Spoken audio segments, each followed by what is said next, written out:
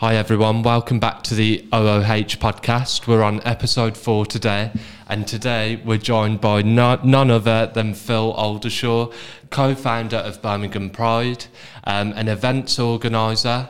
We have you down as a former TV presenter and host of TV and radio, a massive in the game of fundraising for different charities. To be honest with you, Phil, there's not a lot that you don't do from looking at your bio. But the first thing that we wanted to get touch on, if possible, was Birmingham Pride, if that's okay with yourself. Yeah, good. And you said OOH. I was thinking,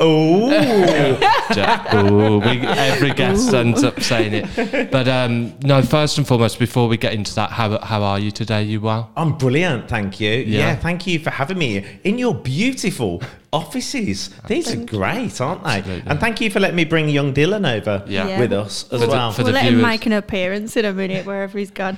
Yeah, he's probably doing a poop under the table or something. Dylan is not a person. Dylan is definitely a dog. He's my lovely Jackawawa who's just celebrated his 2nd birthday. And we had a birthday party for him at the apartment. Yes, I like what you did. There's a little pun there, isn't there? And we played Past the Portal. Right then, so looking at the bio and the things that you've done, one thing that stuck out to me very, very quickly was you clearly fill your time well. You have done an incredible amount of things in your past and currently. One thing, and we will touch on Pride, of course, the first question, but how do you go about doing it? Because when I was reading through that list, we both looked at each other and was like, wow, is there any methodology there, or is there anything that you can put towards being so busy and being involved in different things? How lovely of you to say. And I suppose you don't really think about it, you just do it. I suppose it benefits that I live in the city centre. I live just opposite the town hall, so I'm always on hand in the city. And I think I learned a lot from the Wizard of Oz when I was younger, just thinking about those red-heeled shoes, and you just clip them together and off you go. And that's what I tend to do. I'm like, put on the shirt, put on the trousers, put on the everything else that goes with it, and my shoes, and off I go in a different direction. And I just love to work on different things. I've got quite a short attention span, actually, so I'm really good on the creative side and interacting and doing things for people. But if a project is too long, I can sometimes drift.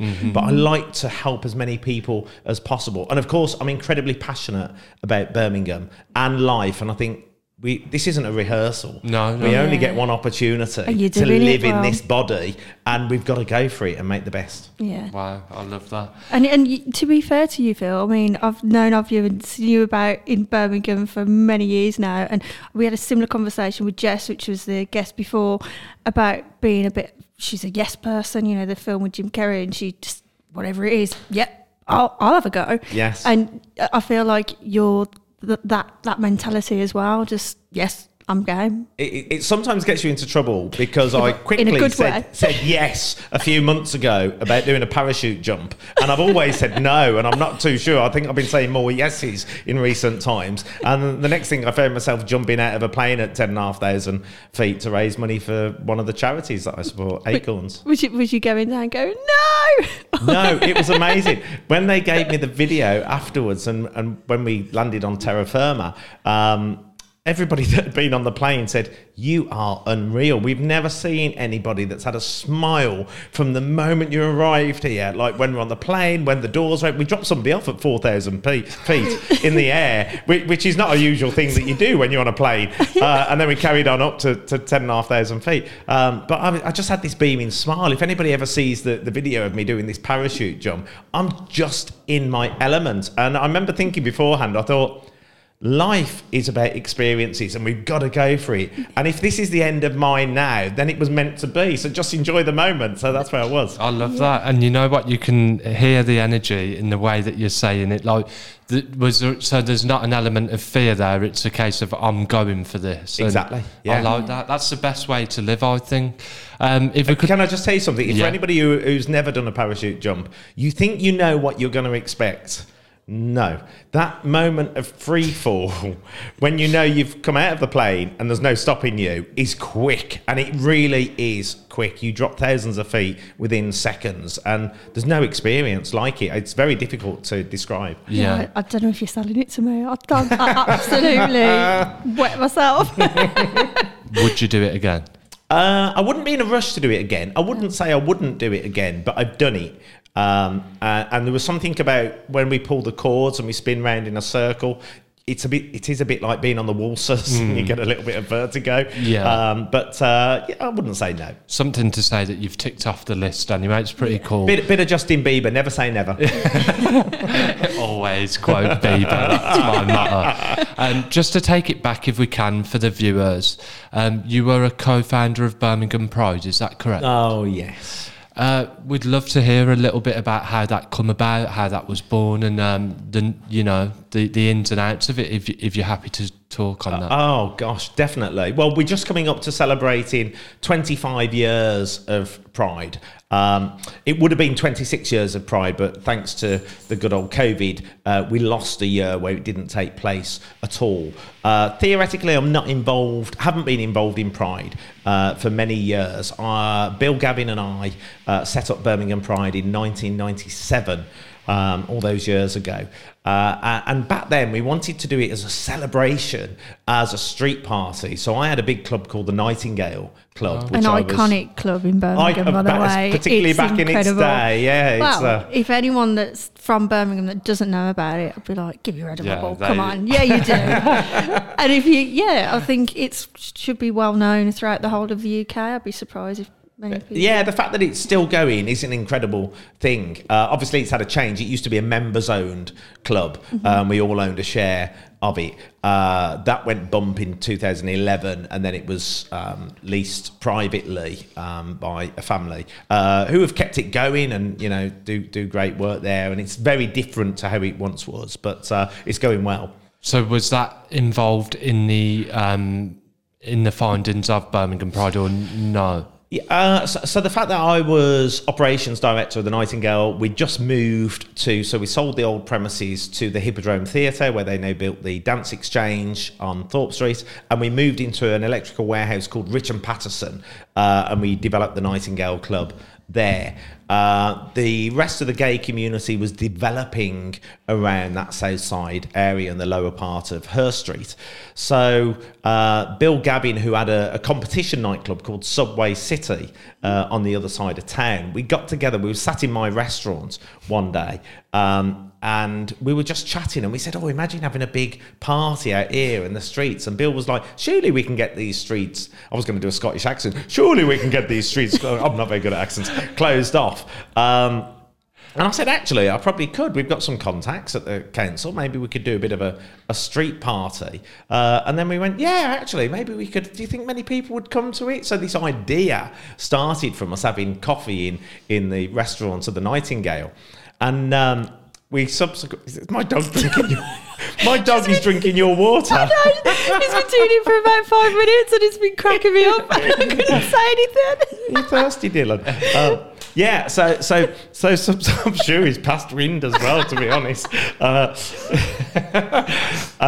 So this idea was born from us having a coffee in the Nightingale restaurant. So then we spoke to a few other people. I had a PR marketing manager at the time that worked for me, Upton Clue, and he came on board with it, and we got a few other people. We got a meeting together with the local community, the venues, and they said, yeah, what a great idea. So basically, Bill and I then led the way to organise this. Back then, the council, the police, any of the authorities, they didn't want it. They didn't want it. They closed doors in our faces pretty much. And we said, we want to do this carnival in the city and basically celebrate life. And a lot of people think it was political from the start. It wasn't. We did it as a party to celebrate life, but to be ourselves. Yeah. You know, and whether you came from, as we called it then, the gay community, what we now call the LGBTQIA plus endless continuance community. And it was just an opportunity for us to be ourselves, to bring our family and friends out, to show that we can just, enjoy life, and that's what we like to do. Yeah. So that's how Birmingham Pride was born. And now, I mean, do you know how many people go attend every year now? I know it's huge, isn't it? Yeah, I think the last figures I saw were maybe something like 70 to 80,000. I know in the early noughties. So literally, in fact, let's take it back a step. The very first year, we done all the marketing around it. We got the local magazine, Midlands Own, on board, and we started to promoting it. We needed to raise money, so we started doing fundraising events. It was a significant change for the Nightingale, because before the time when licensing changed, we thought, how are we going to raise extra money? We can do tin shakes on the door, bucket shakes on the different doors of the venues. And we tried to get venues to pledge, but how do you really raise money? So one of the things the Nightingale done, I decided that back in those days, you had to go to court to get your licenses. If you wanted an extension for anything, or anything to do with the change of license, you had to go to court and see these magistrates, and you had your lawyer there and so on. So I started putting in for these late night charity extensions, which meant instead of closing at 2 o'clock in the morning, we could do an extension till 4 a.m. in the morning, or 6 a.m. We started off with 4 a.m. because we didn't want to push it too much. So I remember going to court, and we had a great lawyer called Tony Curtis, as in the movie star, but it wasn't him, sadly. And we put in for this licence application. I remember being grilled upon the court. You have to go and take the stand, and they were like, Mr. Oldershaw, yes, why are you looking to go on so late? And I was like, well, obviously we're a members club, because we were still a members club at that point. Yeah. We're a members club, and we want to fund this amazing event, and we're going to give 20% of our bar takings to charity. Okay. And they said, yes, we like that idea. Okay, we're going to be keeping an eye on you, but yes, you carry on with that. So that's how the late night extensions started. And that actually changed. That was revolutionary for the Nightingale, because not only did we fund Birmingham Pride, but I was able to fund so many other charities based on those extensions. But what I also thought is we need to utilise this. So when we raise the money, and it would be, £2,000 or £4,000 or £6,000 from an extra night's hours, I thought, right, when we get a celebrity here, because the Nightingale used to have all the big celebrities, I'm going to get them to do the cheque presentation from the last event that we did, and then we'll get the pictures done, and we'll get them out to the local press and things. So after this had been going on for a while, I would go into court, and I remember one day going into court. This is one of the best stories. And I went to court, and the court was packed. There were so many people applying for licenses, and the magistrates didn't look in a good mood, and they were like, no, everybody that went up, such and such, no. Have you done your research? No, I don't think that's organised. And then it came to me, the Nightingale, which was quite late down the list. We was an N, so we were later down the alphabetical list. And my solicitor got up and he says, oh, God, Mr. Oldershaw. Oh, yes, the Nightingale Club. So as I was walking towards it, went, oh, yes. And as I was walking towards to get into the dock, the one magistrate in the middle, he looked at me. He went, oh, he says, you recently done that cheque presentation with that pretty girl from the TV show, the one who's got the songs in the chart. I went, Holly Valance, Your Honour. He went, yes, I saw the cheque presentation that you did. He says, absolutely fantastic. Granted, never even asked me a question. And everybody in the court just turned around and looked at me, and I was like, thank you. And literally, we'd just got like another 6 extensions for other events. Brilliant. That's so good. Yeah, so then we used to use that money, going back to the Pride thing, we used to use that money. So the Nightingale used to be the biggest contributor to Birmingham Pride. And we were the largest venue, so it was understandable, and everybody else used to try and put in. So back then, I think the first one cost us, I think we raised about £60,000 to put it on. And we don't know what we expected. We was hoping that we'd get maybe 2,000 or 3,000 people turn up and we'd have a street party. The first one, we had 15,000 people turn up, and we had outdoor bars and stages and different things, but 15,000 people. That's a lot of people. And I What remember year was this? 1997. Wow. So if you think we came up with the idea in 96, we launched it for the May of 97. And That's this is, impressive. this isn't everyone going onto Facebook going, yeah, you're going to come, I'm going to be there, I'm going to be there. This was through No, magazines. Facebook, just marketing through magazines and the what was you doing? newspaper. Yeah. The TV, but the TV I don't think gave us the best coverage. Was you doing back TV then. advertising back then? No, as in the news. Sorry. They didn't give us the best coverage. Nobody wanted it. It was too modern for the city at that point. And I remember Bill and I standing there in the middle of the street in the peak of the afternoon. The sun was shining. It was a gorgeous day. It was perfect weather for the weekend. And I looked at Bill and I went, what have we created here? Because then, of course, Birmingham Pride was born. And then literally, by the time we got to the year 2000, so that's 97, 98, 99, it's 4 years down the line, isn't it? We'd built it up to almost 100,000 people. Wow. The growth was phenomenal on it. That's crazy. I think you really caught my attention. Well, I went to uni in Southampton, and when I came back, I had my own magazine. But there was another magazine that was in competition with me, who I absolutely loved, and that was Andrew Riley's magazine, 69 magazine. Was that what it's called? Oh my god, I forgot it. Kevin Urquhart's magazine, 69 magazine. And Style magazine was Andrew's. Style was As if I Andrew's, forgot. yes. He's going to kill me. He's going to absolutely kill me. He's got it all online these days. Yeah, and he's smashing it. I love him to bits. But they really pushed your events. Like it was like the talk of the town in Birmingham. And did you do CDs on the magazine once, or was there something like that? I feel like one of the events there was a CD. We did. So the Nightingale, being as revolutionary as we was, and we'd always like to reinvent ourselves, I did a big rebrand for the Nightingale in 2001, and we changed the logo to the Saints and Sinners logo, the devil and angel. There's good and bad in all of us. We can all be a little bit naughty, and we can also be good. So that was my whole concept around changing that. And we had I spent £1 million refurbing the club. We put the balconies on there, redone everything. And it was amazing. And we had that night, we had the streets closed off. We had a great big laser show, firework display. We had loads of celebrities come along for the launch. But yeah, we started doing, as part of, but not just for Pride, we've done it for other occasions as well, but particularly for Pride, we would do specially recorded CDs, because of course CDs were the thing. That was it. And they were stuck on the magazine. So you go into all the hot spots in Birmingham, so whether it be, cafes or hair salons, and you'd have these magazines with the CDs on. And I was like, yes, that's cool. I like that. And then you'd give them out to like hairdressers, wouldn't you? And then you'd find them in hairdressers and so we'd give them out in the shops in town, and we would also give them out in the business itself if people came to the club. How much do you attribute the success to the rebranding that you did, and was that just a thought that came into your head, or have you always had a strong passion behind strong branding with the club? And good question. The success of the Nightingale very much was it had been a successful business. When I first took over the Nightingale, I was the youngest general manager of a nightclub in the city. I took over at the age of 23. Wow. And as I said, it was on Thorpe Street then, and it was a small, successful backstreet club that had amazing energy and a great setup. What are you doing, Dylan, over there?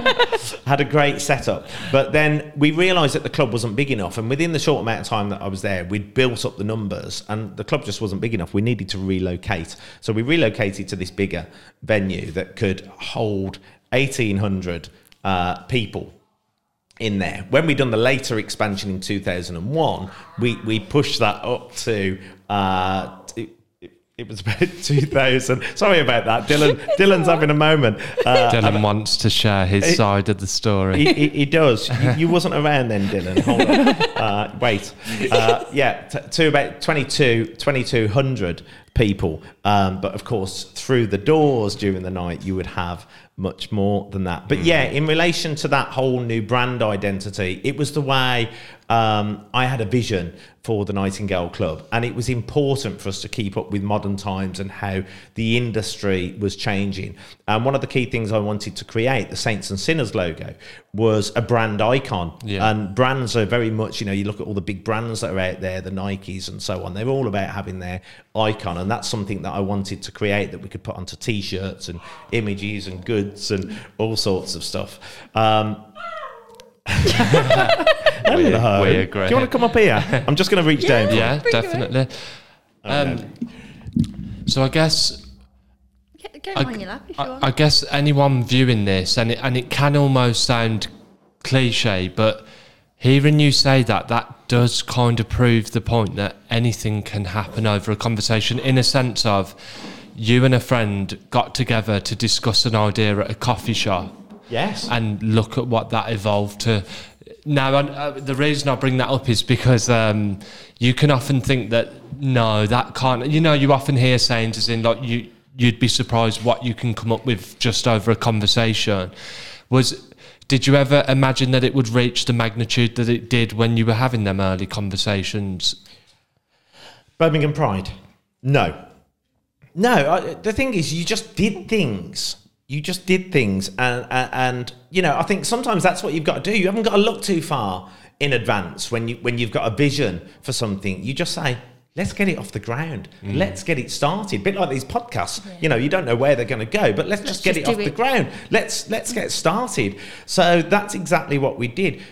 Who was to think that 26 years down the line, Birmingham Pride, we're 26 years down the line, 25th year, Birmingham Pride would still be here. It's a different energy now, because when we handed over Birmingham Pride, it was still a community event. Now it's a privately owned event, but they do support parts of the community as well. So it's a slightly different setup, but it is still going strong. And Lawrence Barton, who's now the festival chair for Birmingham Pride, has done a great job with all of his team that he's got on board to develop that further. And, it's continued to be probably the biggest event in our city. In fact, it is the biggest event in our city on a consistent basis. And if you think revenue stream, what that brings in. So when people travel, they travel from all over the UK, they travel from overseas. I've spoken to people that have travelled from the States and Australia to come to Birmingham Pride. And they've come to see Birmingham for the first time. So everything else that's going on in Birmingham is a big support and infrastructure to what's connected to Birmingham Pride. Birmingham Pride is just a small nutshell. That's the reason why they've come. But the rest of it, the hotels, the transport, the infrastructure, how our city looks, the people within the city, the multicultural side of it is just amazing. And all of those components have to come together to make our city the place to come and visit for a Pride event. And I'm really pleased to say that after all these years, Birmingham Pride is going strong. And it's also nice. I was out of it for quite a few years, but last year they invited me back to host on the main stage, and it was like coming home. Yeah. It was lovely, and I was very grateful that they invited me back to come and host. And I was just with Lawrence the other day again, and they've asked me to come back and host Birmingham Pride. I'll be hosting the community event on the Friday evening on the main stage, and also the Saturday as well. And there's also a radio station involved for the entertainment and things. So, there's some big names this year as well. There's Steps, there's Melanie C, there's all sorts there. It's really exciting. Great lineup, isn't it? So that's exciting. So, you're so pro Birmingham, which is fantastic. And Ben mentioned earlier that you was also involved in the Commonwealth. Yes. Yeah. Which, watching it from an outsider's point of view, in the run-up to Commonwealth, I felt that maybe a lot of people in Birmingham wasn't really talking about it as much or getting behind it as much, and maybe that was just the Birmingham people going, oh God, it's coming, it's looming, and what's it going to be like? And then it happened, and everyone was like, this is brilliant. And it was such an amazing thing to kind of watch, or for yourself probably be a part of as well. It was just great, wasn't it? Do you know, sometimes in all walks of life, we can be our own biggest issue. Yes. And I think Birmingham, we've got such amazing personalities and humour that we love to take the mick out of ourselves. We laugh at our own expense. Probably too much sometimes. Yeah. Maybe that's the thing. Birmingham people just constantly take the mick out of each other. Exactly, and I don't think we took ourselves seriously enough. Besides some of the key stakeholders, and I would relate to myself as a stakeholder because I'm a constant driver for Birmingham and how great we are. But a lot of general day-to-day people in the city, I don't think appreciated the scale of it, what it was going to do for Birmingham, the legacy of going on, how it was going to shine us to the world, and of course that beautiful heat wave that we had all the way during the Commonwealth Games. Those pictures, those images, those videos are going to be around for years and years to come. And what a great set of colourful images to show to the world from news archives. Just absolutely incredible. But in relation to that, I just think once it started to happen, people engaged and saw it was happening. They saw the news coverage going out and realised how big and how positive it was for our city. And those people that often talk negatively about their own city and can't help it because of the jokes and so on, or just haven't believed, suddenly had a change. And I experienced it happen, speaking to people, that they suddenly had this change, and they would say, I didn't think it was going to happen, or I didn't think it would be like this, or I didn't think we'd get the glory out of it. Oh my gosh, our city is amazing. And they were seeing their own city on TV and in the media in a completely different light. And that has got to be a winner all over for us. Mm-hmm. Absolutely. And so was you hosting the Commonwealth Games? Do you know what? This year has been incredible for me for two key reasons. There's lots of amazing things happen this year, but two key reasons. I was invited to host the Queen's Platinum Jubilee here in Birmingham. Yeah. So the 4-day event that we had in Birmingham, unfortunately it turned into a 3-day because the fourth day they thought it was going to get rained off. But the 3 key days, and that was incredible to do. So to do my bit for the Queen on a 70th birthday? No. Let's just say, 17th year of reign. You knew where I was going with that. And then to get asked to host the Birmingham 2022 Commonwealth Games. So I was hosting for Queen and country this year. And I wasn't only doing it for my home city of Birmingham, I was doing it for Birmingham, the West Midlands, the UK, and the Commonwealth. And it was going out to the whole of the world. A really proud moment for me. And I felt very privileged, very grateful, and momentously encouraged with excitement to just grasp the moment, connect with everybody, which I love to do anyway, and make it incredibly special for wherever people were travelling from, and athletes, to make sure they had the best experience while with us. So I loved it. 11 days. I was at the NEC, looking after the 5 halls over there, the NEC arena where the netball was on, and also the fan park outside. And I was interviewing athletes, interviewing families, interviewing people just coming along to see the games, interviewing... one of the most exciting things, besides the lovely athletes and things, were the volunteers. Over 13,000 volunteers, and hearing some of their giving up their time free of charge. It was an eye-opener for me. They were travelling from all over the UK, Scotland, Ireland, Wales, Cornwall, wherever it may be, London, people coming out of London. For those that are listening on audio, Dylan, bless him. It's got a bit of wind. Gosh, that one caught me unaware. Thanks for that, Dylan. Those travelling outside of London, of course, most people can't find their way outside of the M25 from London, and they were coming up to Birmingham. But the volunteers, they paid for their own travel. They paid for their own accommodation as well. All right, when they got to Birmingham, they could use their Commonwealth pass to travel around from the digs and things they were staying in. But they paid for themselves. Some had taken time off work, some were retired, just to be involved in the Commonwealth Games, which was just mind-blowing for me. It was lovely, and they came with such passion each day and such energy and cheering us, and they wanted to make sure that the occasion was special for everybody that came each and every day. It was just fantastic. Yeah. So you think, as Birmingham as a brand then, obviously this year we've really upped our game and put ourselves on a better pedestal probably? Yeah. Yeah, and I think going forward, people of Birmingham probably need to, get the chest out a bit and say, yeah, I am from Birmingham, rather than being a bit like, oh yeah, Birmingham.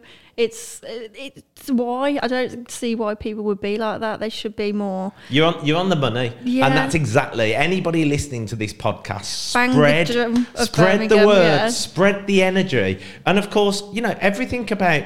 We're taught through quantum physics. Yeah. I sound clever. That everything is vibrating. Everything is energy. The spiritual world have been saying that for years. Everything's about spirit and energy and vibration. But we're told everything's about energy. Our energy introduces us before we even open our mouth. When we walk into a room, when we connect with somebody, people pick up on our energy straight away.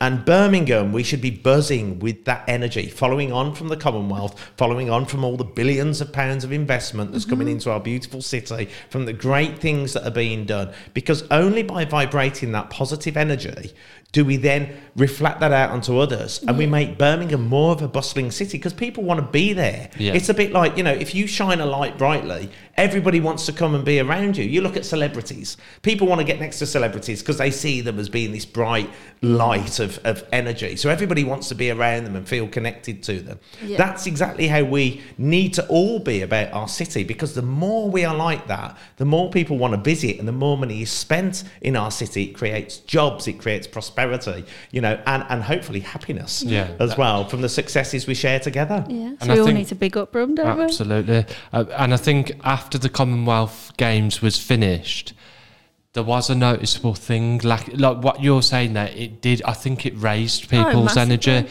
There was a buzz about the city centre and surrounding areas, and then when it finished, I kind of felt like, I wish that was on a bit longer, which is only a good thing. Of course, this podcast, with the very title of it, the Out of Home podcast. Podcast. Ooh, yeah. We've covered a little bit of branding. Now, again, doing a bit of research, we found out that you were a Come Dine With Me, not only a Come Dine With Me You contestant. knew this was going to come up. Well, there is a very good reason. We'll touch on that as well. But so a Come Dine With Me contestant, but not only that, you actually won. But then even more fascinating to me and Jess was that you were on billboards after celebrating the victory. Now, we were bowled away by this because I love this. we were saying to each other, like, it's pretty cool, isn't it? And also, we're not sure if that's ever been done before. You must be the first Come Dine With Me winner that's been on a billboard, right? How excited? I don't know. You've got to be. It's awesome. So the first question I've got is, how was that as an experience? Because when you watch the finished product, it's amazing, and the guy narrating it is funny as hell. But Dave Lamb, as we know, the things behind the scenes, it'd be cool to get a little insight of how it was being on the show and how the billboard thing came about. So, as you mentioned right at the start, I've done television and I've done radio, small bits, not like the big celebrities out there, but I've done bits and bobs. So I love to cook.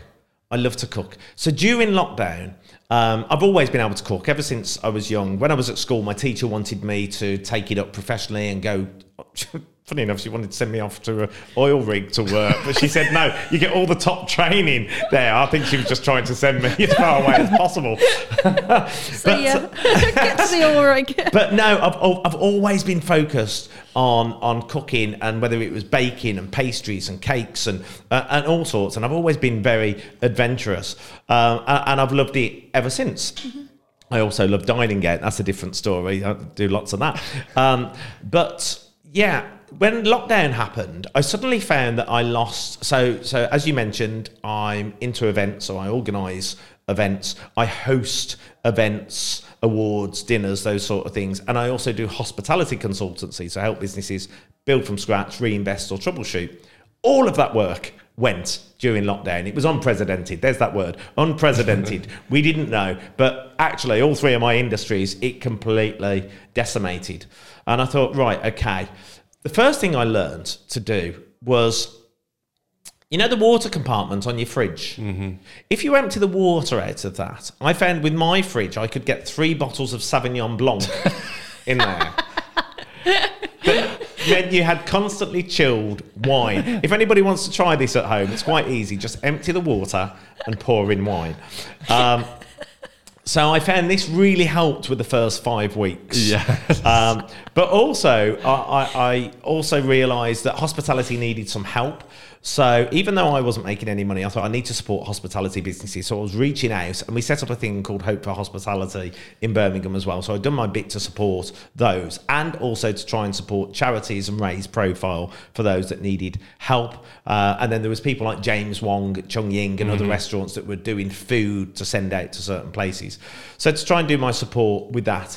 But then obviously there was still lots of time. There was a time when we were locked down completely and we're like, what can we do? So I started cooking at home, and I thought, if I'm bored and I've got nothing to do and everybody's locked down, there must be loads of others. So a bit like you, a bit of a smaller ring than that one. I set up my phone and a light, and I started filming cooking in the kitchen. So morning, noon and night. Oh, wow. I was cooking stuff. Yeah. You know, whether it be duck, whether it be salmon, whether it be something that I've thrown together from the fridge in the morning. And I've got this really great skill set of being able to go into anybody's fridge and cupboard. And you know, when you go around somebody's and they say, oh, I've got nothing in. And you're like, and you can turn out this great dish. I'm one of those people. I can go into anybody's cupboard and I can turn it into something pretty magical. So subsequently... What's Dylan doing? Yeah, he's climbing up the window. Subsequently, I started cooking, and people were just tuning in. And I had a young girl working with me who was editing it and was putting it out on Instagram, and some went on YouTube, and mainly it was going out on Facebook. And thousands of people were tuning into it.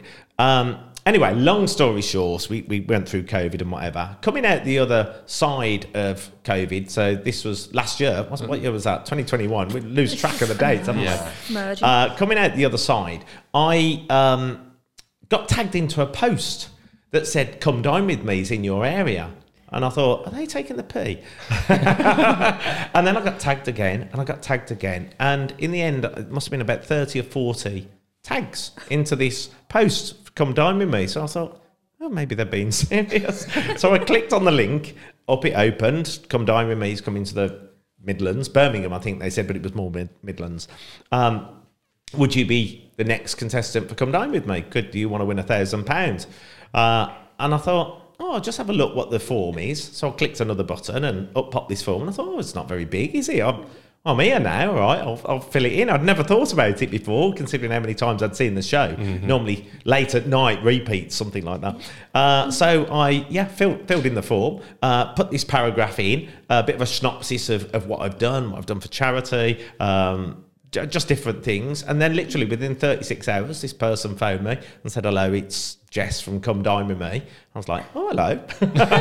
Wasn't expecting you to call. And she went, oh my God, how was you not expecting me to call with what you wrote on your application? I said, what did I write? And she went, all the things that you've done. You're amazing. We want to speak to you further. And it sort of grew from there. So from what I did during lockdown to support people and give them something to tune into and be entertained for, suddenly turned into me being on Come Dine With Me. And how then did that roll into you being on digital billboards around Birmingham?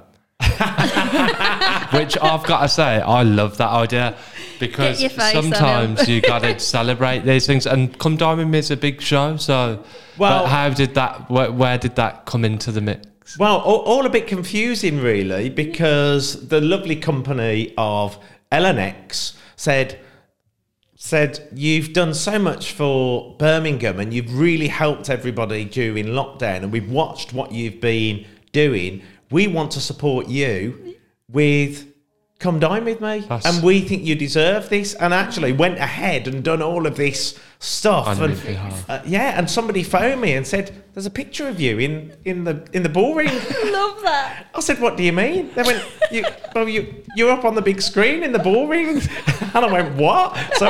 So I went to the ball ring, and there's this great big 6 metre wide screen, and I'm told it was all over the city. And I arrive at the ball ring, and I'm there, and I'm watching, and the next thing, up comes this advert supporting me, telling people to watch me on Come Dine With Me. Obviously, when you do things for others, there's that thing about paying it forward. You never think about what people are going to do in return for it. You always think about what you can do to support and help others. And that's what I did during lockdown. It helped me, it helped my sanity a little bit, but it also gave me the opportunity to support others and give them something to tune into.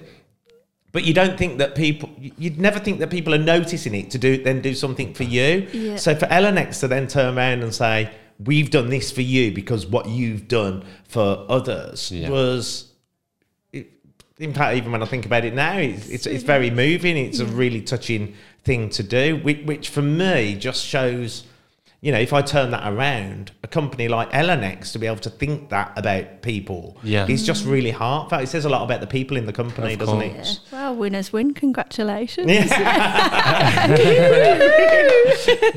Just quickly, because of course, a large percentage of people will watch Come Dine With Me, like myself, and always wonder, how do the evenings actually go? Are they, of course, they're never going to be as smooth as the finished product, but is there a lot of stopping and starting and, can we just shoot this again? Or is it pretty much a rolling camera and they do the rest behind the scenes? It's television. I think I was the oldest one of our table of 5.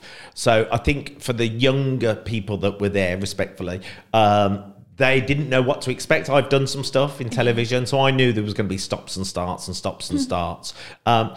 It's not scripted, so I've seen some negative press about it being scripted and people are told what to say. That's not true at all. When you do your initial auditions, they say to you, what are your subject titles? What are you known for? What do you do? What are your hobbies? And then all they say to you is, right, until it gets to your night, don't speak about, we think you should not speak about these 3 subjects. What do you think about that? So they ask you, and then you say, well, actually, yeah, all right, I'm happy not to speak about those. And actually it all makes sense because I wasn't cooking until the Friday. And if I would have spoke about all of those subject titles, by the time you get to the Friday, you'd have nothing to talk about. So they want you to hold some stuff back. So that's exactly what they do. But yeah, there are stops and starts because there might be, if we sat around a table like this, there's only 2 cameras there in the room filming. So somebody might say something when actually they've got the cameras on that and then a focus on somebody else and they'll say, oh, what was that you just said? That was a really good thing. Do you mind just saying that again? And then they'll reposition the camera. So they'll get you to ask it again. Yeah. So sometimes they capture the moment as it happens. Sometimes you've got to reproduce the moment. Yeah. And also in the kitchen, when you're cooking, I knew I had to allow for everything to do with heat and timings and that, because I knew there'd be parts where they'd want to do stuff. So I was constantly thinking ahead about what I'm prepping, what I'm doing, how it's cooking, how the heat's going to dissipate, and what I need to do to make sure that when it goes out onto the tables, because everybody else's was cold, that mine was going to still be hot, which obviously gives it its best quality. And that's why you won. Exactly. Yes. I went there with a plan. I had an idea of what I needed to do to get to the end vision and how it was going to deliver. And thankfully, yes, it worked. And of course, probably what I had that helped as well is that I have done some television. So I know how cameras work. I knew how to work with the cameramen. So I knew how to walk in and out of shot and all of those sort of things. So I didn't have to keep reshooting. And also I'm not afraid to talk, and I'm not a bad cook. So all of those came together and really supported me for it. And did you get many people sort of message you about the billboard saying, "Oh, saw you this"?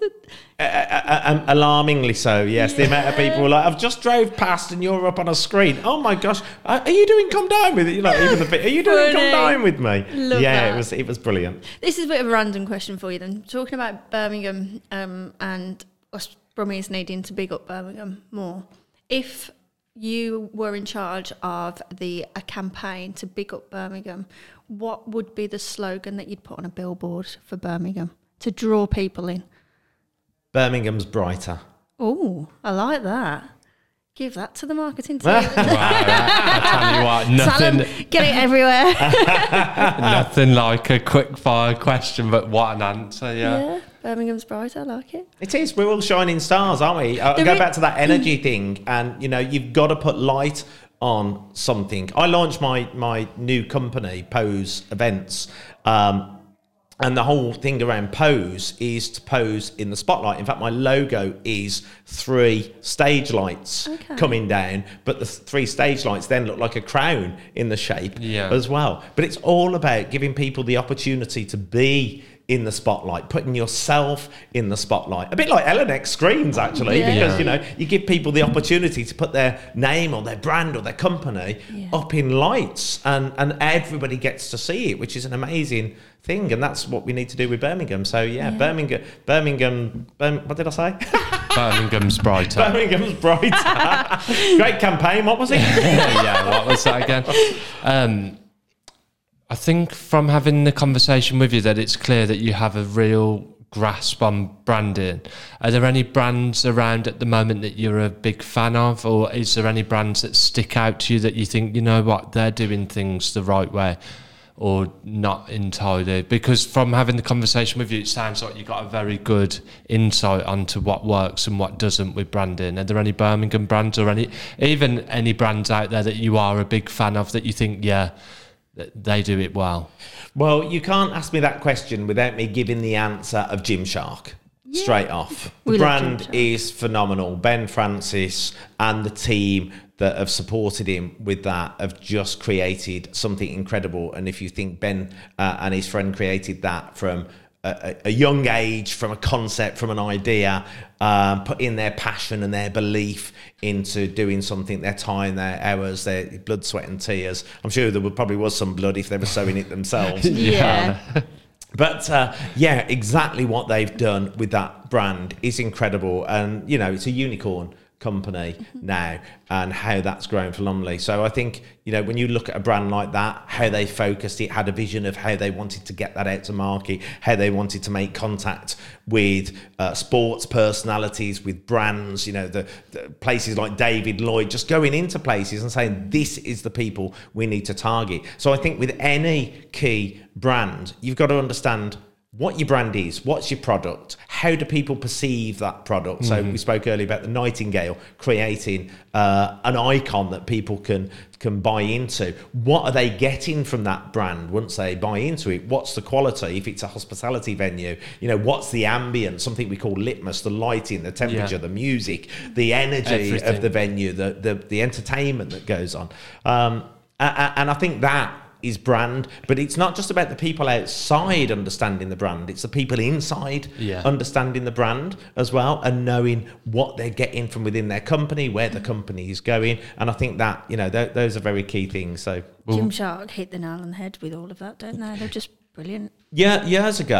Many years ago, I had a vision, and I remember going to McDonald's, and do you remember they used to sell all that crappy cola and God knows what, McDonald's cola and this and that and root beer and which I tried once. You try it once, you never go back unless you're weird.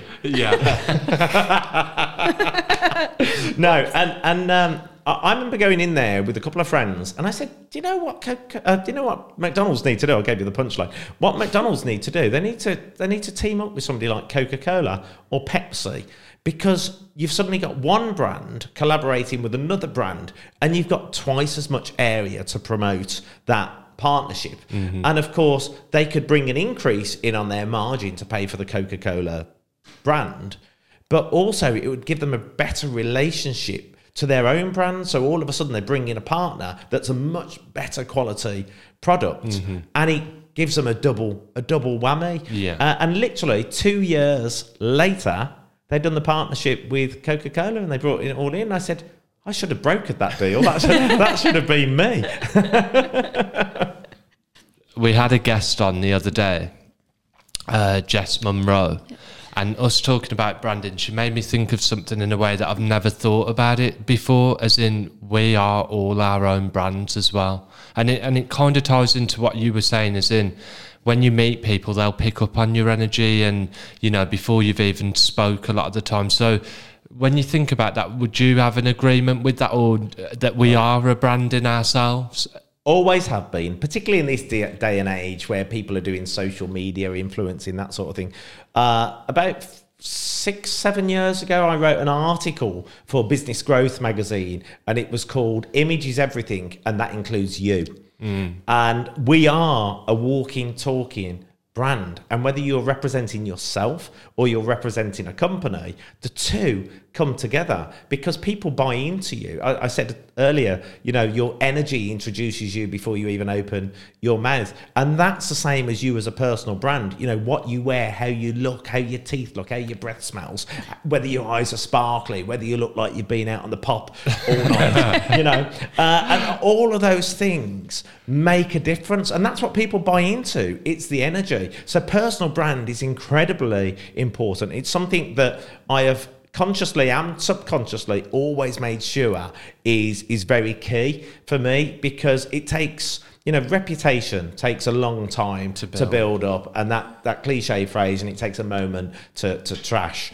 And it's really true. So I think everybody should think about who they are, how they sell themselves, what people buy into, because also perspective. Sometimes how we see ourselves is not, you will see me in a completely different way to how you see me. And I think that's an important thing. And sometimes, you know, it's a good little exercise to say to maybe not close friends, but people you may meet and say, when you've seen me from a distance, would you mind telling me, can you give me a few keywords that stand out? And try that exercise with a few people and see the different answers that you get back from about how they perceive you. But don't you think for someone like yourself, and I find it sometimes with me, and I'm sure Jess would be the same, Jess Monroe that came on, you do so much in so many different circles that you'll have so many people that will see you so differently. Do you find that, like, you know, some people will know you from Nightingale or a time in your life where you was younger running the club, and then you've got other people that'll be like, no, not at all.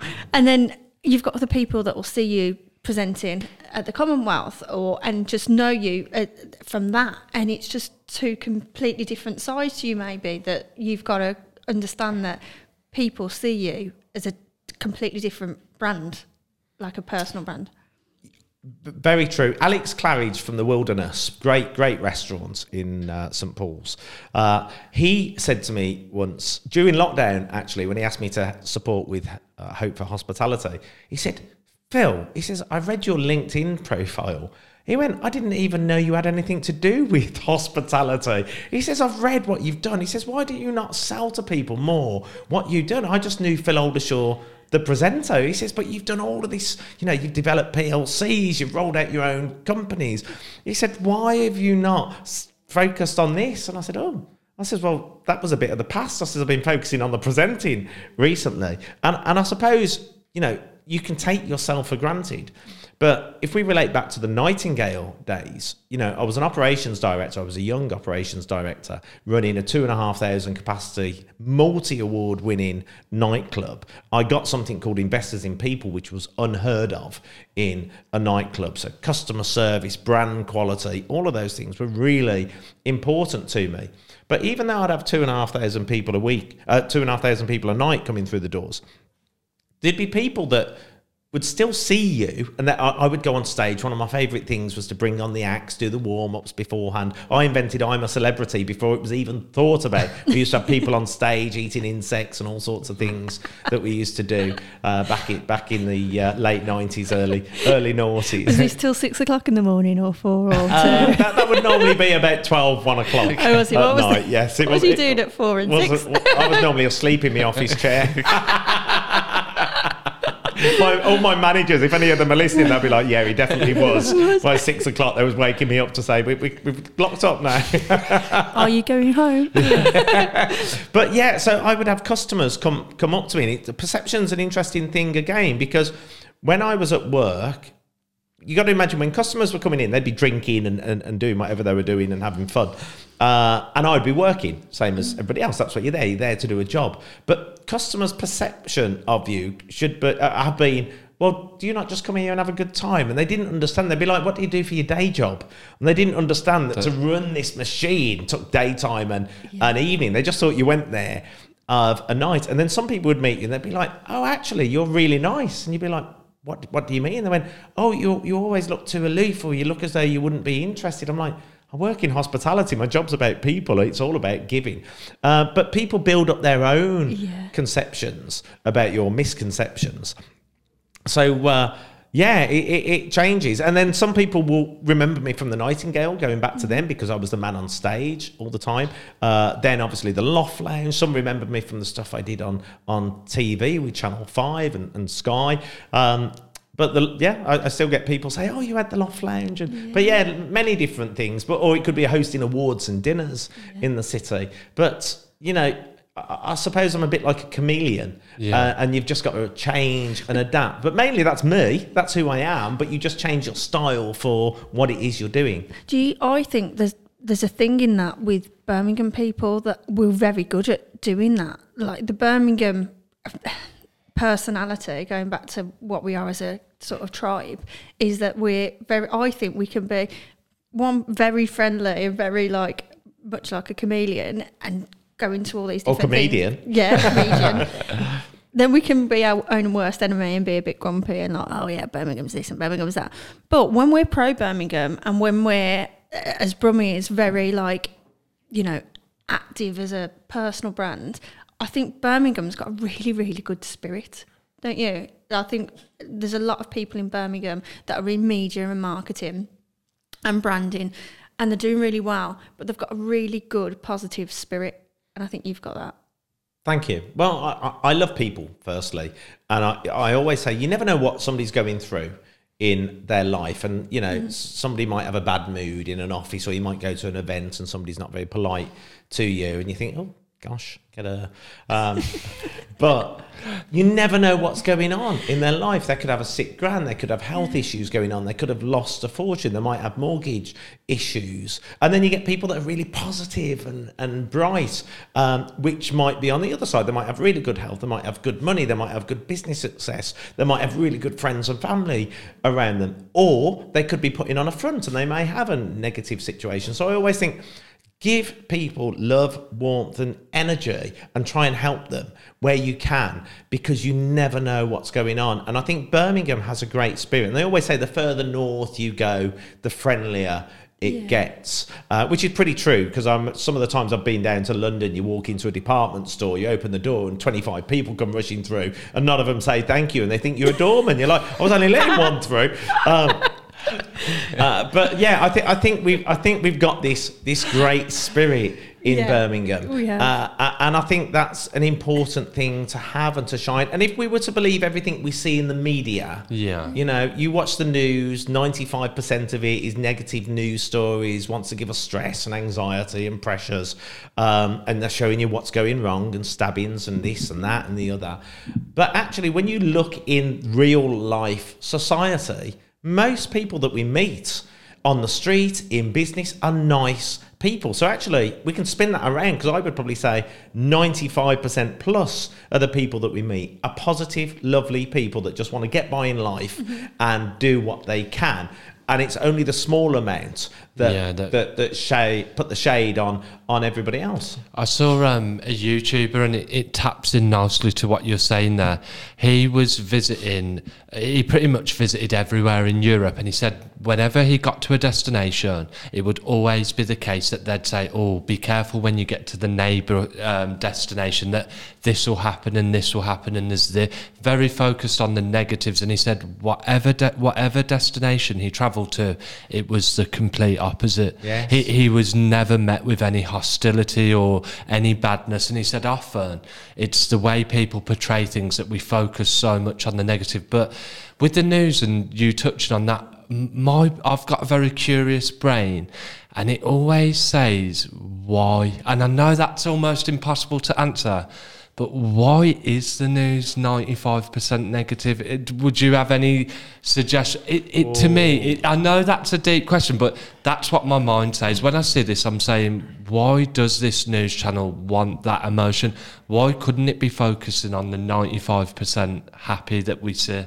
I'm going to give you, there's many different answers. I could give you a political answer, I could give you a media answer. I'm going to give you my honest answer of why I believe. News and media is all about control. It's about manipulation of the masses. And if you get people to live in fear, then they look up to hierarchy to show them the way, to show them the light, to protect us. So a lot of what we see on the news and the media is fear. Because I believe very much so, particularly with the BBC, the British Broadcasting Corporation. Hello, I'm from the BBC. Hello. They've always classed the BBC as being an independent format. But the BBC is the only place where if you don't pay your TV licence, you can get taken to court. And you can go to prison for it. The BBC for not paying a TV licence. Think about your electric and the other thousands of pounds worth of bills, but the BBC is that place. And I think the BBC has been a really great cover for our government going out across the world and doing what we do. In that case, the BBC also is a front for our government. So if you portray negativity, and we need protecting, and we need to worry, and we need to stress, we are not free thinkers. We are consumed by this media control on behalf of the government. Being consumed by that stops us from being free people. I always say the old cliche phrase, united we stand, divided we fall. If we were all collective, so you think of all the things that have happened in recent years. We've had the BLM movement. We've had Brexit. There's been a list of things where they have segregated us and drawn us more and more apart. Actually, we're all one race. Whether we're looking at the UK, Europe, or the whole of the world, we are all one race. We are human beings on this planet. And there's going to be other races out on other planets out in the universe. Fact.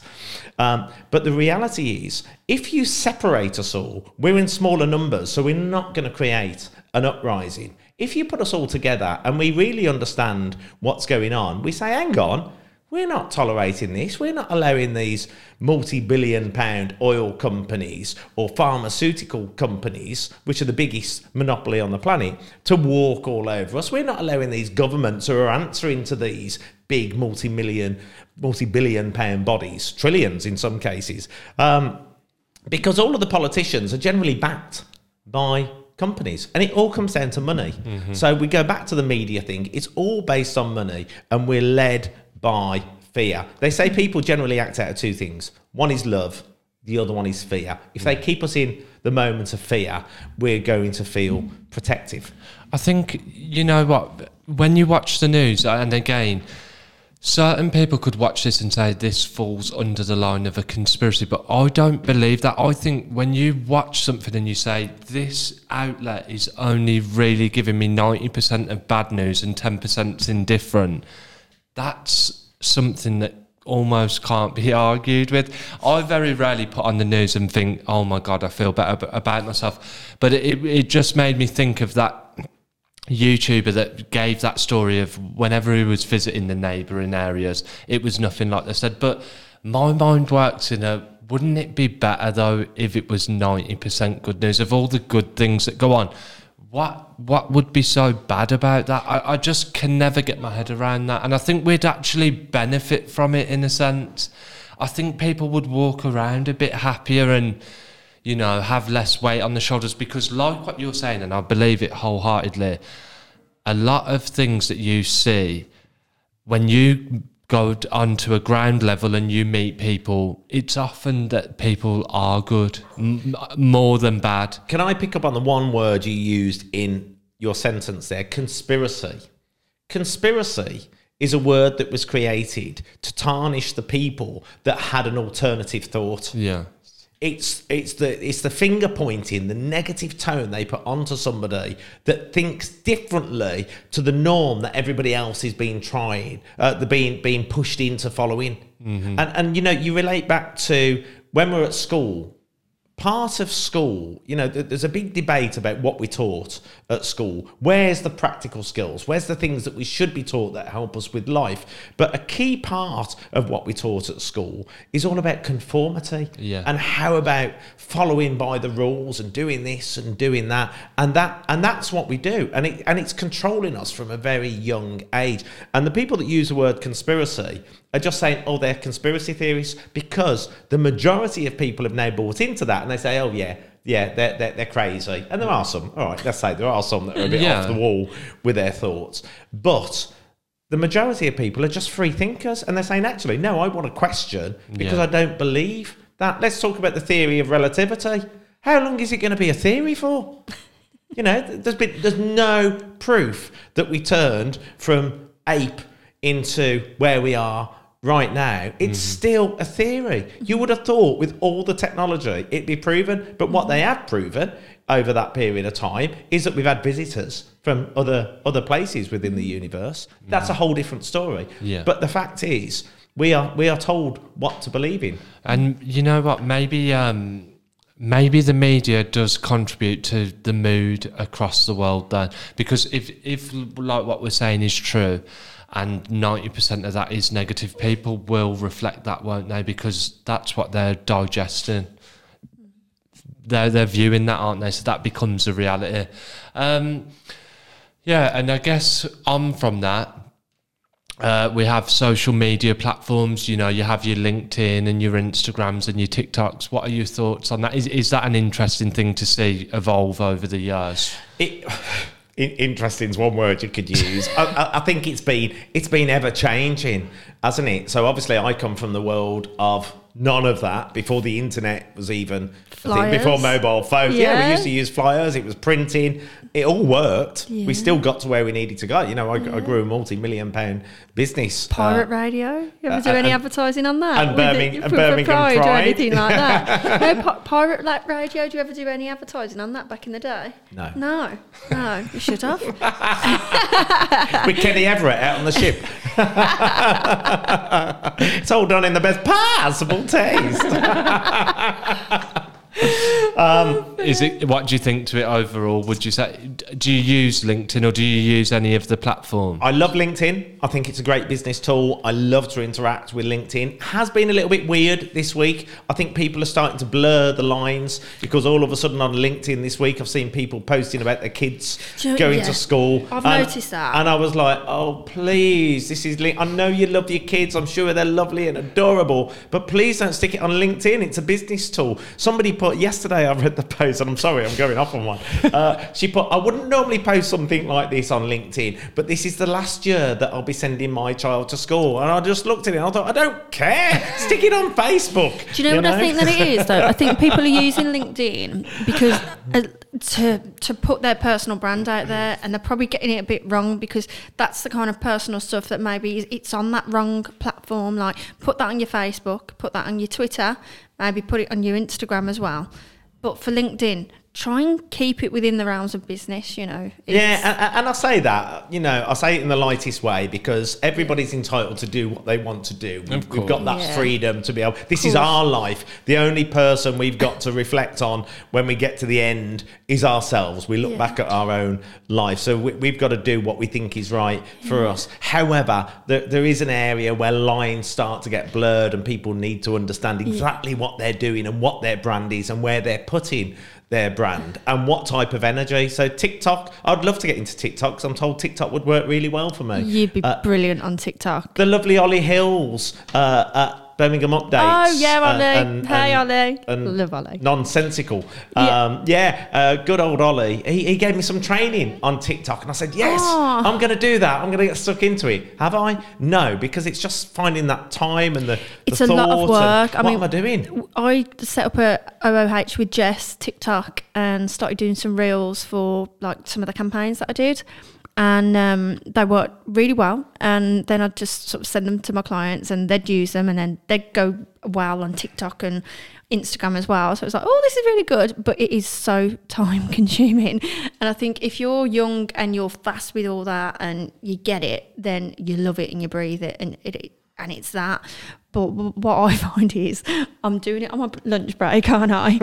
And then I'm like, I've got to be fast, I've got to do the TikTok, it's got to be really quick.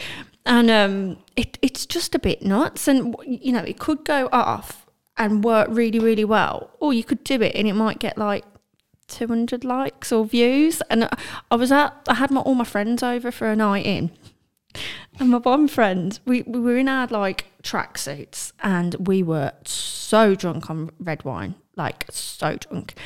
And one of the girls took a video to do TikTok dance, and she put the caption as like, you know, over 30, I don't know, getting drunk and spilling wine all over yourself. Also, I can't remember the caption, but it got like 2 million likes like overnight. I was like, what the hell? You've got a video of us looking like crap in our tracksuits with wine spilt all down us, and that's gone viral. I'm like, oh my God.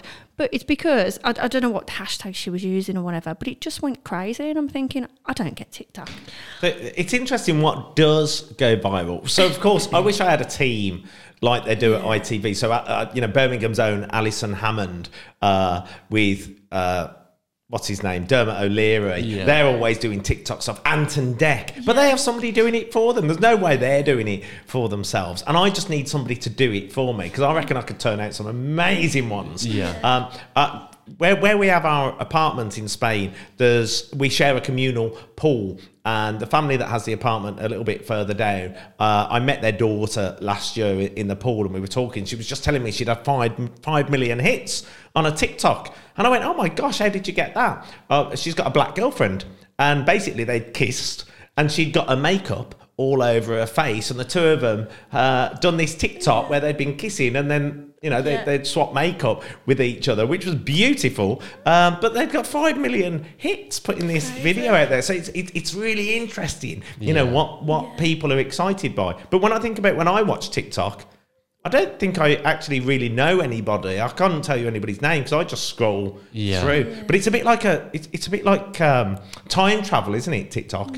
Because you go on there and then all of a sudden you're like, where did that hour go? Yeah. You know, you start watching something and it's gone and you're like, oh my God, have I been captured by aliens? What happened? There's an hour of my life disappeared, or 2 hours. So out of all the social media apps, which one are you addicted to the most? I love LinkedIn. Yeah. I think Facebook has become a little bit nauseous. There's so many adverts. Every third thing is an advert on there now. It's lost its warmth and its familiarity of connection there. Instagram, I wish I could spend more time on. I think I've got about 8,000 followers or something on Instagram. That's not bad going. But I never know what to do exciting on there, and I don't do enough posts, and I'm always being told I could do a lot more. Twitter, what on earth is that? I think that needs to be deleted. No, I love Twitter. Yeah, when I spoke to somebody else last week, and they were like, oh no, for political and for this and that, for businesses, it's really great. So I'm like, all right, I'll keep my foot in Twitter then. But they always say, find a couple that you're good with. But yeah, I suppose my key two would be Facebook and LinkedIn with a bit of Instagram thrown on the side.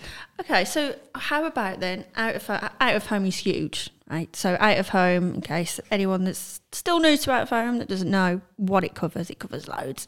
Billboards, bus shelter ads, it could do painted murals, we could do taxi wraps, all sorts, sports stadium advertising. What kind of out of home do you love seeing in real life? Like what's your, would it be the adverts that you'll see on the buses when you see a bus wrap, taxi wraps, billboards? Is there any stuff that you like going, oh, that's cool? Good question, actually, that I've never had to think about before until now. And now everyone watching is going to be thinking about it, which is my favourite piece of out of home. If I'm honest, maybe because I'm a little bit old school, you all right over there, Dylan? I love magazines. I still think there's a place for magazines. I actually think magazines may have a resurgence for certain styles of magazine. I love digital screens. I love digital screens because firstly, they're in full Technicolor, aren't they? But you can have so much on a digital screen as well. So it changes, whereas it used to be fixed billboards. Now they can change. Have video you get some with audio now as well, which is brilliant. Oh, really? Yeah. Do you think, when you said that when you first came up with the idea of Birmingham Pride, and I think you said 15,000 people? Yes. Do you think that if digital would have been available to you at that time in different cities, do you think that number would have been doubled? Oh my gosh, yes. Yeah. Yeah, if you look at where we are in the world of technology now, I think digital, to be able to get it out there instantly, whether it's your hometown or a town next door or the other side of the country, I think how technology is now, it just opens the door to opportunity, doesn't it? So, I want to talk to you about all the charity work that you do, because you've just told us before we started about a mural that is going to be going up. Oh, yes. Yes. So tell us more. Right. Okay. Charity. Where should I start? Okay. The memorial. So it's a Birmingham AIDS and HIV memorial. Yes. Something that's been long overdue in the city. And the importance of that memorial is obviously remembering those that lost their lives. We call it the forgotten pandemic. If we think about COVID was simply a virus. It brought the planet to a standstill, and they threw so much resource and money and time into it. The AIDS pandemic in the 80s was exactly the same. It was a virus that came around that nobody knew where it came from, wasn't expected, and it affected thousands of lives, killed lots of people, the knock-on effect to families and partners and all sorts of things. And then obviously coming on from that, HIV, which has affected, many people around the world. Which significantly has changed lives. Now, fortunately, medication, the way that it is today, it's changed the way that people can live. It's no longer a threat to those that can afford the medication, the richer countries. Mm-hmm. But it is still an issue around the world, and really we want to eradicate that. So the whole thing behind the memorial is to remember those that we lost and the effect that it had, to educate those still living, whether it's for people to have safe sex, whether it's to educate them in the past and what happened, or whether it's to educate them around the stigma, because there's still a huge stigma attached to HIV. And thirdly, to celebrate people that live healthier lives today, to celebrate the way that we've come forward in health and medications. So the Bar Memorial came off the back of It's a Sin. I don't know if you've seen the programme, It's a Sin. I've seen the adverts for it, and I haven't got around to watching it, but I've heard it's brilliant. Award-winning. It stars Ollie Alexander from Years and Years. It's got a brilliant cast in there. It was written by Russell T Davies, who's done many things. One of his key highlights many years ago was Queer as Folk, but he's worked on many projects. And it was all about how the AIDS pandemic came around in the 80s. It's got a brilliant music score that goes with it. If anybody hasn't seen it, it's on Channel 4. You can watch it on demand. It's free to watch. It's incredible. It will take you on a journey. I think there's 5 episodes of it. It's heart-wrenching. It makes you laugh. It's all sorts. It's also very raw as well. And coming off the back of that, we'd looked to do a memorial many years before. And many of us who have worked within the gay community have experienced people, depending how long you've been involved, that may have died of AIDS. It may have been acquaintances we had, friends we had, people that worked in local businesses, worked within the theatre and so on. Or we may have had members of staff or friends that have been diagnosed. So we'd looked at it in the past, and then when I was going to say Queer as Folk, It's a Sin came out. It reminded us of all of what it was like and the experiences that have happened. So Gary, our artist, said, what about if we look to do a memorial again? So he put the feelers out. He came to Andy King and I and said, look, would you be happy in supporting? Do you think it's a good idea? Can we get a memorial off the ground? And I said, well, actually, I think the time is right. So the three of us, Gary, Andy and I, set up as founders, and then we started to bring more people on board. We started to do the work with it, and since we started that last February, March time, we've raised over £240,000. Wow. By September of last year, based on the design that Gary had drawn, We'd been to see a guy called Luke Perry, who's a really well-known sculptor. He works on many projects around the world, but particularly in the West Midlands. Amazing guy. He said he'd love to come on board with a project like this. We designed this 6 metre tall artwork that is basically, if you think of the World AIDS Day ribbon, but think of, as you get to the top of the curve turns into a heart shape and then it comes back down. So we've got 2 of these heart-shaped ribbons with extra long legs that come off the bottom of them that intertwine with each other, that show that companionship, show that connection. But also they're being done in corten steel. So corten steel is that steel that rusts a bit like the Iron Man in the city. So over time that will weather and change colour, and it will get redder and redder. And then the other one is being painted bright red, like a deep, like a heart red. And the 2 will sit there, and these will also represent the past and the present stroke future, and that will be the difference with the colouring. So by September of last year, through lobbying and a lot of hard work, we got planning permission granted for the memorial. And then obviously the key thing was for us to really get behind and get more funds involved. And thanks to the generous public, and in particular some really key companies that have come out. Galliard absolutely gave us £40,000, the construction company. Airbnb have just given us £30,000 to get it over the line. Anthony McCourt's company gave us £20,000. Birmingham Pride and Lawrence have given us £17,000 that we've raised all of this money.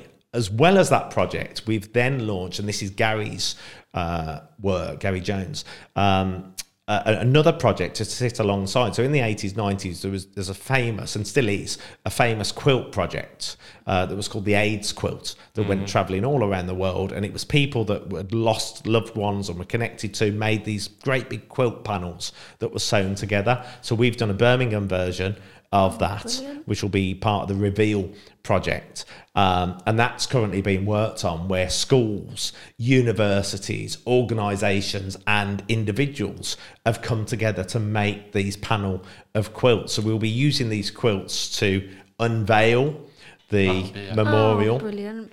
The memorial itself, that they will then be showcased in universities and key places in the city afterwards. So that's a project unto itself, and that's all about educating and raising awareness moving forward.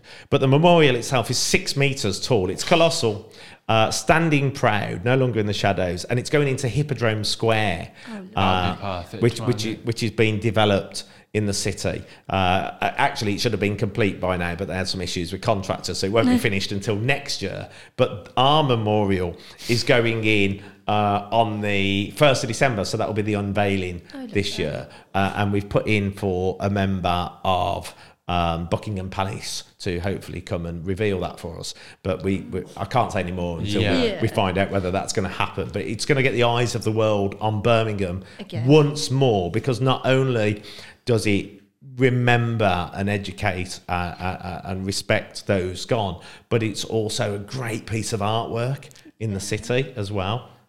I'm going to say something here that may be completely random, but I think one day there'll be a statue of you in Birmingham city centre.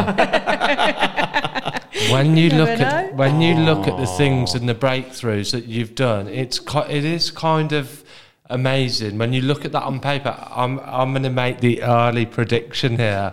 Who knows? Maybe one day I'll say it. You almost make me feel emotional. God. This is so cute. Well, when the thing is with me that I find interests me the most is resilience, and everything that you were speaking about earlier is in having doors closed in your face, but you continued anyway. But when you think about what Pride has done for Birmingham, I think that could be tied into quite a lot of things, and as a springboard really to show, we can get this many people in and it can be a success and there's no trouble and it's quite a harmonious thing. I think it's ahead of its time. I really do. But enough of me No, you're right. Management, vision. You know, we had a Yeah. vision of what we wanted to achieve at the time. Then once we knew it was successful, where it was going to go, how it was going to work. And yeah, you're right, you know. Now, just because I know I'm taking that on a different tangent, you work or have worked with a lot of charities. Are there any charities that you're involved with currently that you'd like to quickly touch on? And Yeah, I work with a lot of charities, actually. So I'm an ambassador for Love Brum charity, very popular charity that supports charities in the city. I'm an ambassador for Acorns. I do a lot more work with Acorns, actually, and a lot of fundraising. In fact, later on in September, towards the end of September, I can't remember the exact date, we're doing Come Dine With Us. Oh, brilliant. Yeah, so it's 30 guests only. Maybe we could put a link via the podcast or something. We've got 30 guests only, and it's taking place with Chef David Kelcom and Olivier at the offices of Liquid PR. Very personal, very selected. It'll be a very special event raising money for Acorns. So I do a lot of work for Acorns Children's Hospice. We said the parachute jump and other things. I've walked over hot coals and broken glass and different things to raise funds. Who else? I'm looking down at my badges. Yeah. Oh yeah, NSPCC. So I sit on the business board for the NSPCC, and they're a great charity. Yeah. Funny enough, it's weird. The lovely Amanda Sinnott there, working with NSPCC and being involved is something I've always actually wanted to do, but never done anything about it. Besides the fact that when I was at the Nightingale, I've had a direct debit with NSPCC since 1994. But at the club, we used to 2,500 people a night. You'd have people that would leave coats and different items, and they would never come back from you. You never knew who they were, so you'd keep them for a month. If nobody came back from them, we'd get rid of them. So we used to bag up bags and bags of them each month, and they would go to support the NSPCC, and we'd raise funds for them.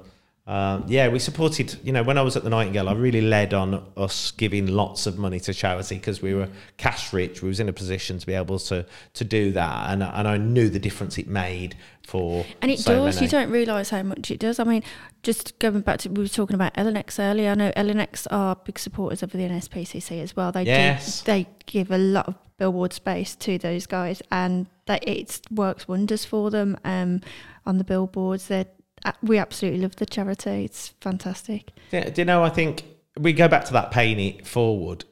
Sometimes giving is the best form of receiving because to give and to see the difference it makes, it is immense. It makes you feel good, and that's how you receive from it. You feel good. It releases those endorphins that make you feel good about yourself. So being able to give, and I say to any company or any individual out there that has the opportunity to do something for another, whether it's an individual or whether it's a charity, do it, because it really is significant and it makes you feel good. Should we put everyone that wins on Come Dine With Me on billboards? I think over the years, in the earlier years, I used to support things like Terence Higgins Trust, Jane Monroe Aromatherapy. We done lots of support for her, and I used to love supporting her because she used to do aromatherapy and practices for people that had HIV or AIDS back in the days.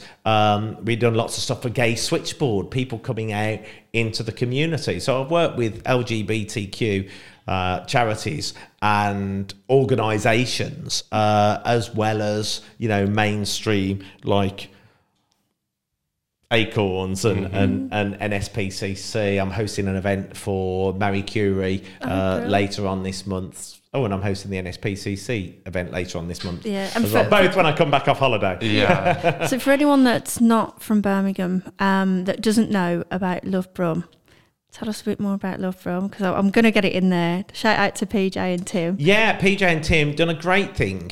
The same again, successful business people. I love the two of them. And they thought, actually, why don't we do something that supports others? Yeah. How can we use our connections, our influence and our opportunity to support charities? Now, we can go off and support different charities. Or shall we create a charity that's a body that has this collection that they can promote and have the main control of promoting, but then use the money that they raise to support other charities. So other charities, smaller charities that might not be heard of, smaller than, NSPCC and Acorns and things, can then make application to apply for grants to have their own charity supported. And the work that they do there is fantastic. It's brilliant. I mean, it was probably about 10 years ago now, maybe longer. One of the first interviews I did, this is in the mag, was with them too. And it was one of the funniest interviews. Like, there's such characters anyway, aren't they? And they're just lovely. And how it's grown and how it's got bigger in the kind of community in Birmingham is just lovely to watch.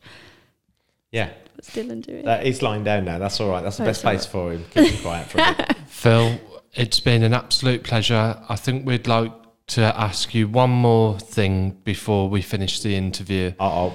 No, this isn't a tough question. Any young aspiring person that may watch this podcast, we hope so, your work ethic speaks for itself, I believe. When you look at the list of things that you've done, there's a work ethic there. Is there anything that you could say that would give somebody that little lift up if they're not feeling like doing it? Like, what is it that keeps that fire burning? I think knowing that we're here for a purpose. This life, we are unique. There's over 7 billion people on this planet. We are unique. We are individual. And we're here for a reason and purpose. So firstly, nobody should ever think that they haven't got a worth or a purpose. Don't believe all you see on social media, because all these people that are posting positive things, it may be a moment or a fraction of their life, and they will all have stuff going on in their own life, personal stuff going on, some good, some bad.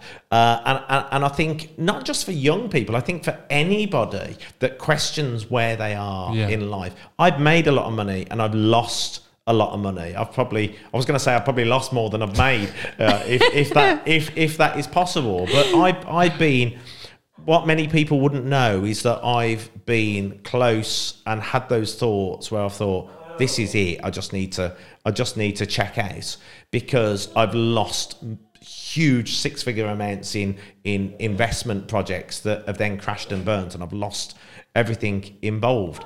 And the only thing that you can do is pick yourself up and carry on. Can you hear Dylan there? Dylan, what's the matter? Wait, please. The only thing that you can do is pick yourself up and carry on, because the world doesn't stop turning. It doesn't stay dark. It gets light. After each night time, it gets light the following day. So we've got to get up and carry on going, because we're here for a reason. And until that time that we're no longer alive in this body, then we need to understand that anything is possible. The old phrase, tomorrow is a new day. It is. There's always somebody. If we make the effort, we can reach out and make contact with somebody, and never think that anything in your life isn't possible, because all we've got to do, if we can believe it, if we can vision it, we can do it. And that's all we've got to do. Go out there and do it. Phil, and on that note, it's been a pleasure. Thank you for coming on. Thank you so what a much. way to end it. Thank you so much for coming on. Thank you so much And thanks for for having me. bringing Dylan as well.